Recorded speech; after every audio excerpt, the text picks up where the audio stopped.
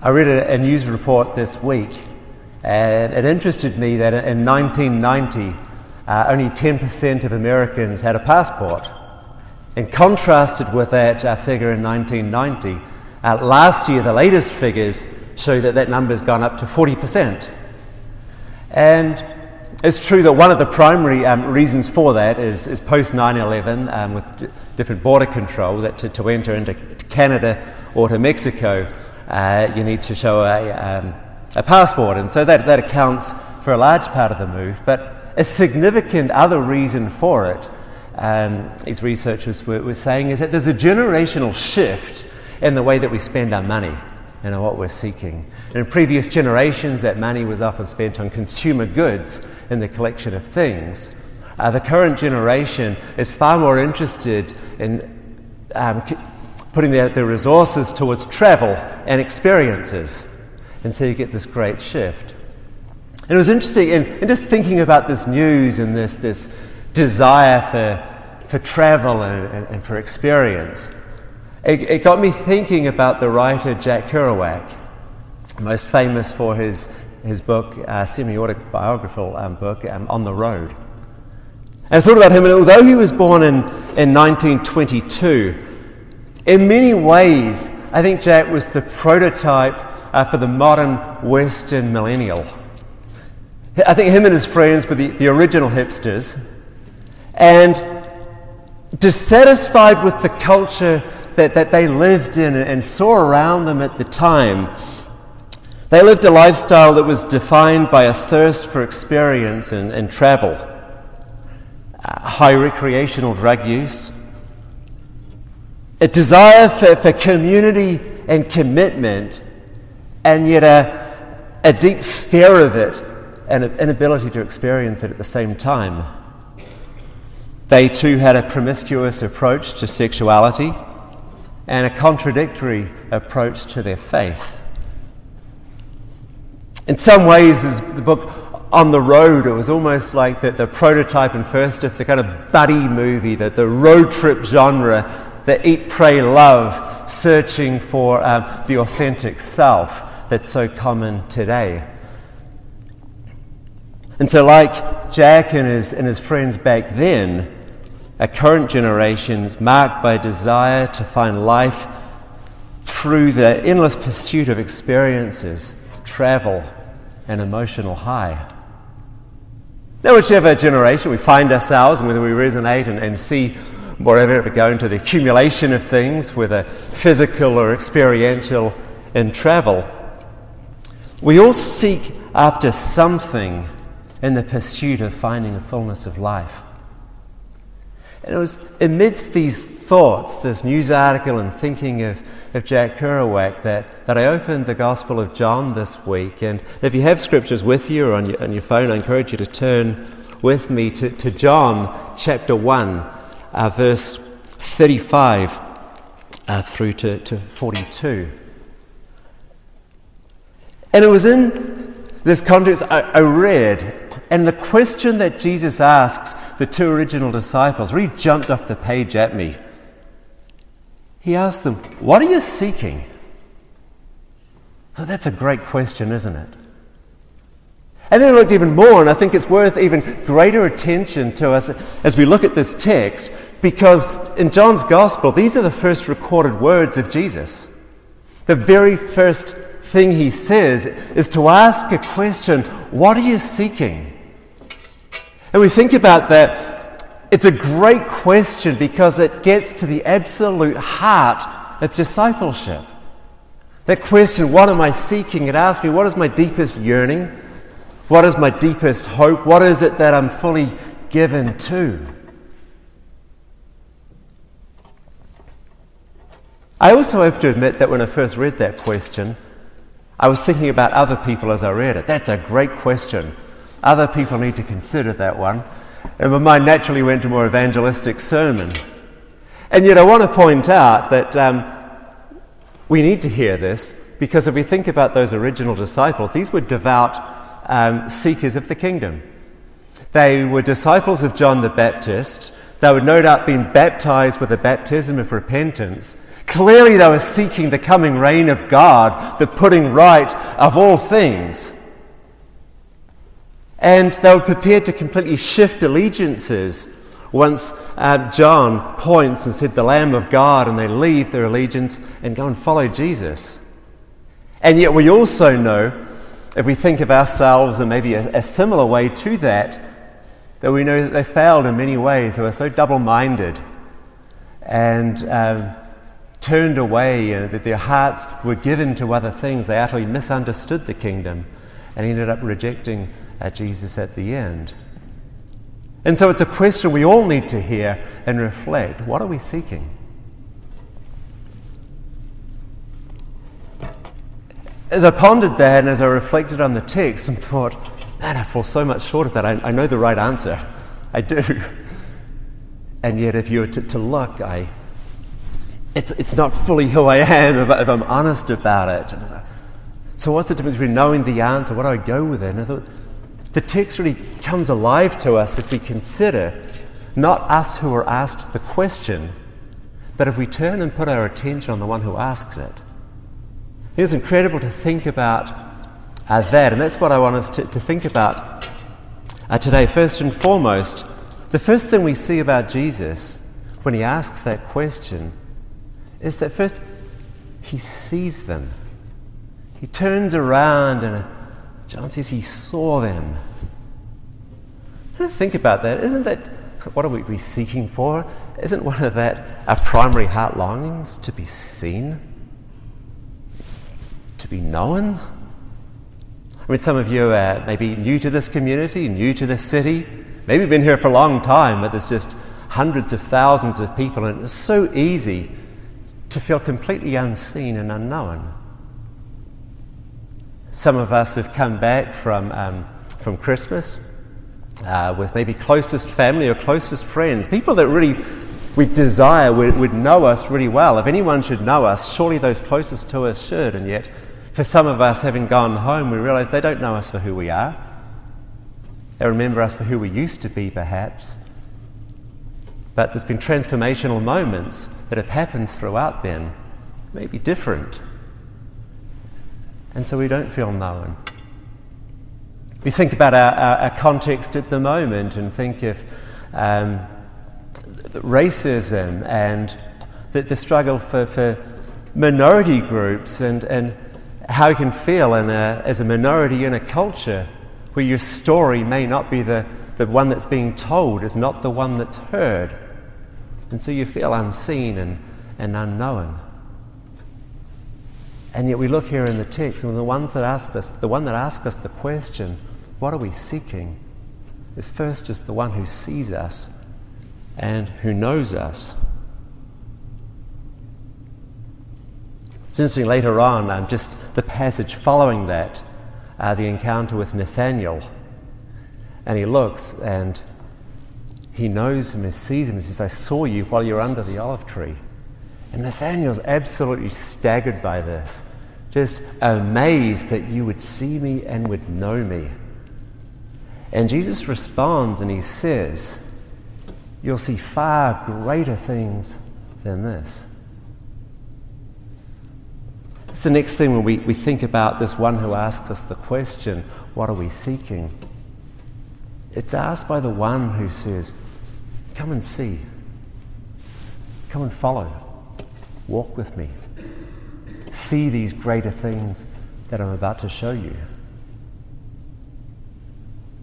I think again our culture and generation looking for experience, the emotional highs, in a culture that's taken away the transcendent, cut the creator off, all we're left is to try to find the awesome and spectacular in created things. And so everything now has to become an event, doesn't it? It's got to be, we throw away words like, wow, that was awesome. It wasn't awesome. It was okay, but it was relatively ordinary, the thing that we're talking about. We said, that was amazing. Maybe.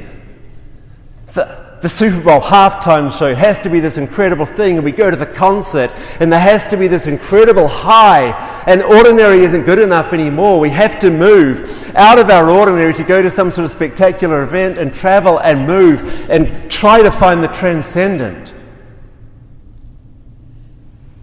We're looking for this greater thing. I think, again, back to Kerouac, and on the road, there's one of the repeated words that comes over and over through the novel is the word wow. They're always using wow, maybe as we would say amazing or awesome. And there's a particular part where they finally they reach Denver, which is where they were heading, and Sal's friends, they're whooping and yelling, and they throw out wows, and they're anticipating the hyper mood that's going to envelop them, and yet in this poignant scene, Kerouac reveals the need for another kind of word. Up there on the mountain, he says, "We fumed and screamed in our mountain nook, mad, drunken Americans in the mighty land. We were on the roof of America, and all we could do was yell, I guess."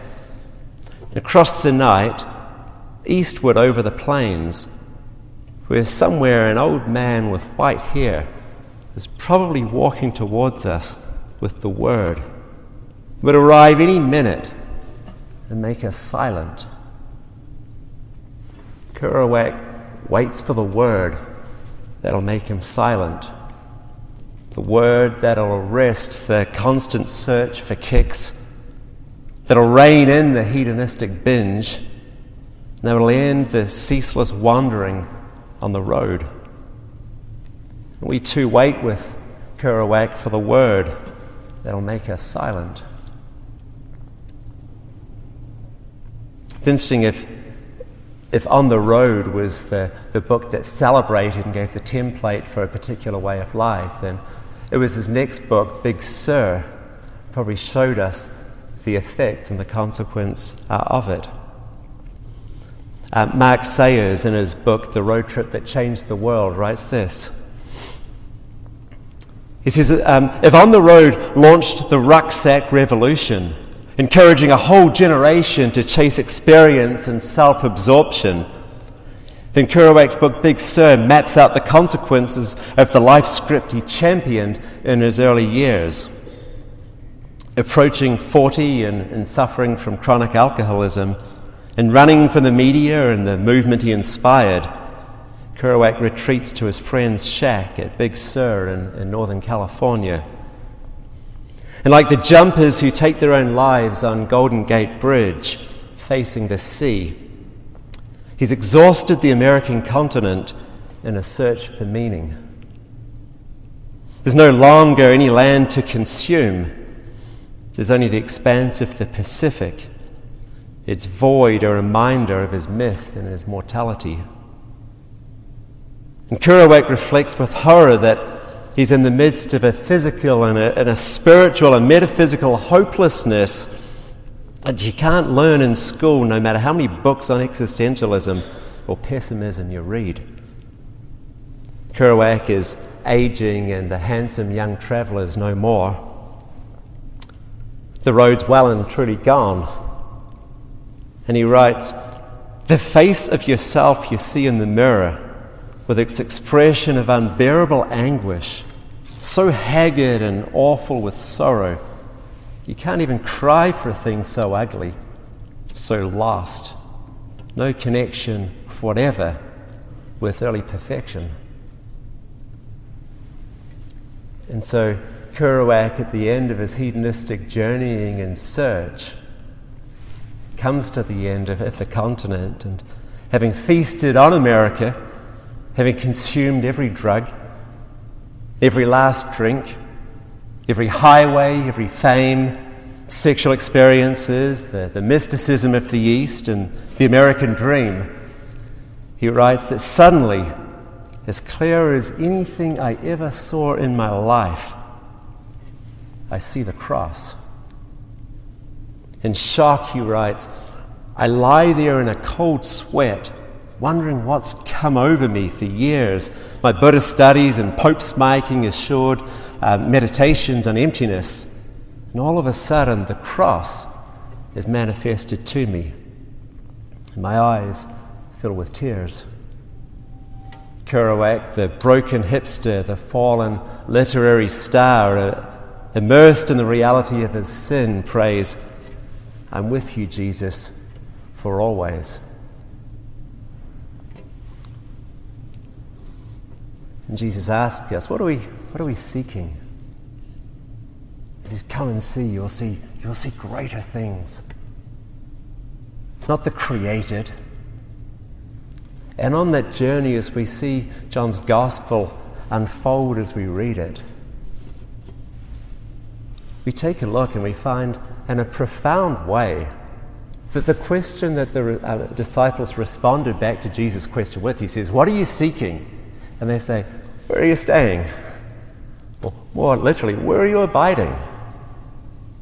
And in a profound way, as they accept Jesus' invitation to come and see, they see the one who is God, who was with God in the beginning, who was with God face to face, has pitched his tent amongst them. The incarnate God come to his creation, Jesus revealing the love of the Father. Where are you staying? With us. And we see in the journey as he says, "Come and see," we want to find the word that will make us silent. And ultimately we see the glory of God manifest on a cross. We see the love of God for his creation that rejects him, that worships the created and ignores the transcendent. And there the one who is with the Father, who abides with the Father, makes a way for us to abide in that love as well. We see the glory and look in stunned silence as God would take evil and suffering, the brokenness of the world upon himself to overcome it, that we might have life. We see the transcendent glory and beauty, God with us in the ordinary. There's one more piece of incredible good news in this text that already jumped out, and I don't want to close with. And again, if you have the scriptures, listen to this last piece. One of the two who heard John speak and followed Jesus was Andrew, Simon Peter's brother. He first found his own brother Simon and said to him, "We've found the Messiah," which means Christ. He brought him to Jesus, and Jesus looked at him and said, "You are Simon, the son of John, and you shall be called Cephas," which means Peter. If we translate, you'll be called Rock. Peter was anything but a rock. Peter wasn't a rock. If there was shifting sand and any ability to put your foot in your mouth, to speak out of time, to be impulsive. Peter at the end, "I'll never deny you, Lord." And yet 3 times at the foot of the cross denied him, even to a servant girl, the most powerless person in society at that time. And yet, the one that asks us, what are we seeking, is the one who sees us, who knows us, who's making a way for us to have life in the full.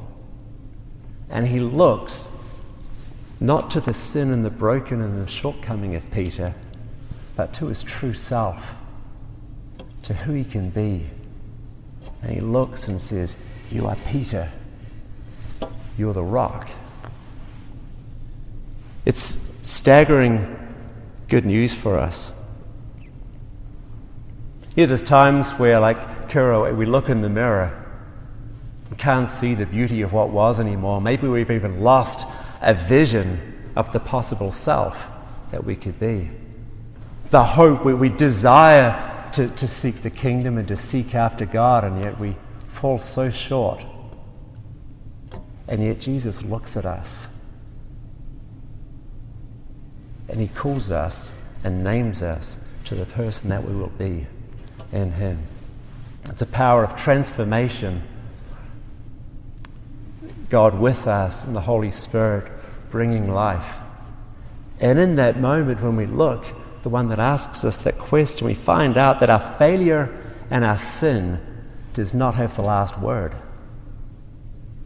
Our failure and our sin doesn't have the last word.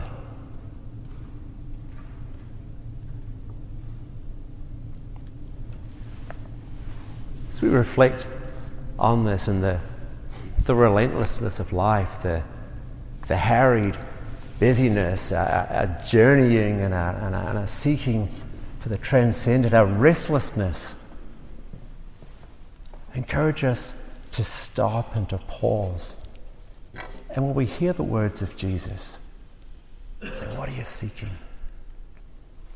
But more than that, will we move beyond us, the one he asks the question, to the one who asks it? And we will look to him, the one who sees us and knows us, to one who invites us to come with him, to fix our eyes on greater things, to the one who abides with us and makes a way for us to abide in the life of the Father and the Son and the Spirit. Amidst a culture that is seeking the created, will we look to and see our Creator? What do we seek? We seek the one who first seeks us and offers us life in its fullness. Praise God for the good news. God sees you and knows you. Our sin and our failure does not have the last word in Christ. Amen.